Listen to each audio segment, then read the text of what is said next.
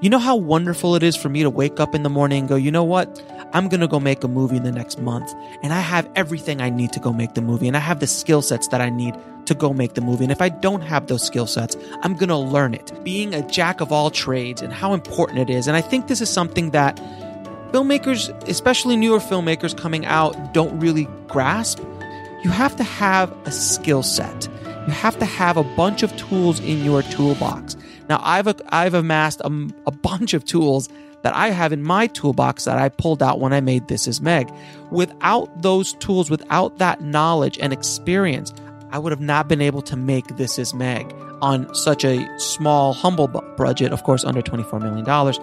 But, without those tools, I wouldn't have been able to do it. So I wanted to impress upon you guys and talk a little bit about skills that every filmmaker should have some knowledge about. Now, I'm not saying that we all have to be Robert Rodriguez, that go out and make and do everything themselves. He runs his Steadicam, he composes the music, he sound designs, he does all of it. I'm not saying you have to do that, but having knowledge in every aspect of the business and other aspects of things that you might not associate with needing to know right away as a filmmaker, because the more knowledge you have, the more dangerous you are as a filmmaker. And that's a good place to be. If you're a director and you don't understand story structure and you're just relying on a writer to give you a script and you're just going to shoot it, you're not going to do well. And God knows Hollywood is full of those, aren't they?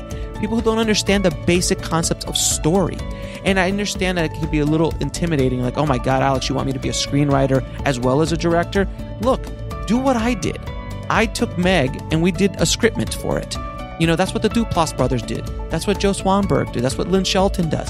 All of these guys just grab a really big scriptment, which is basically an outline of the entire movie, and then just have actors improv their lines.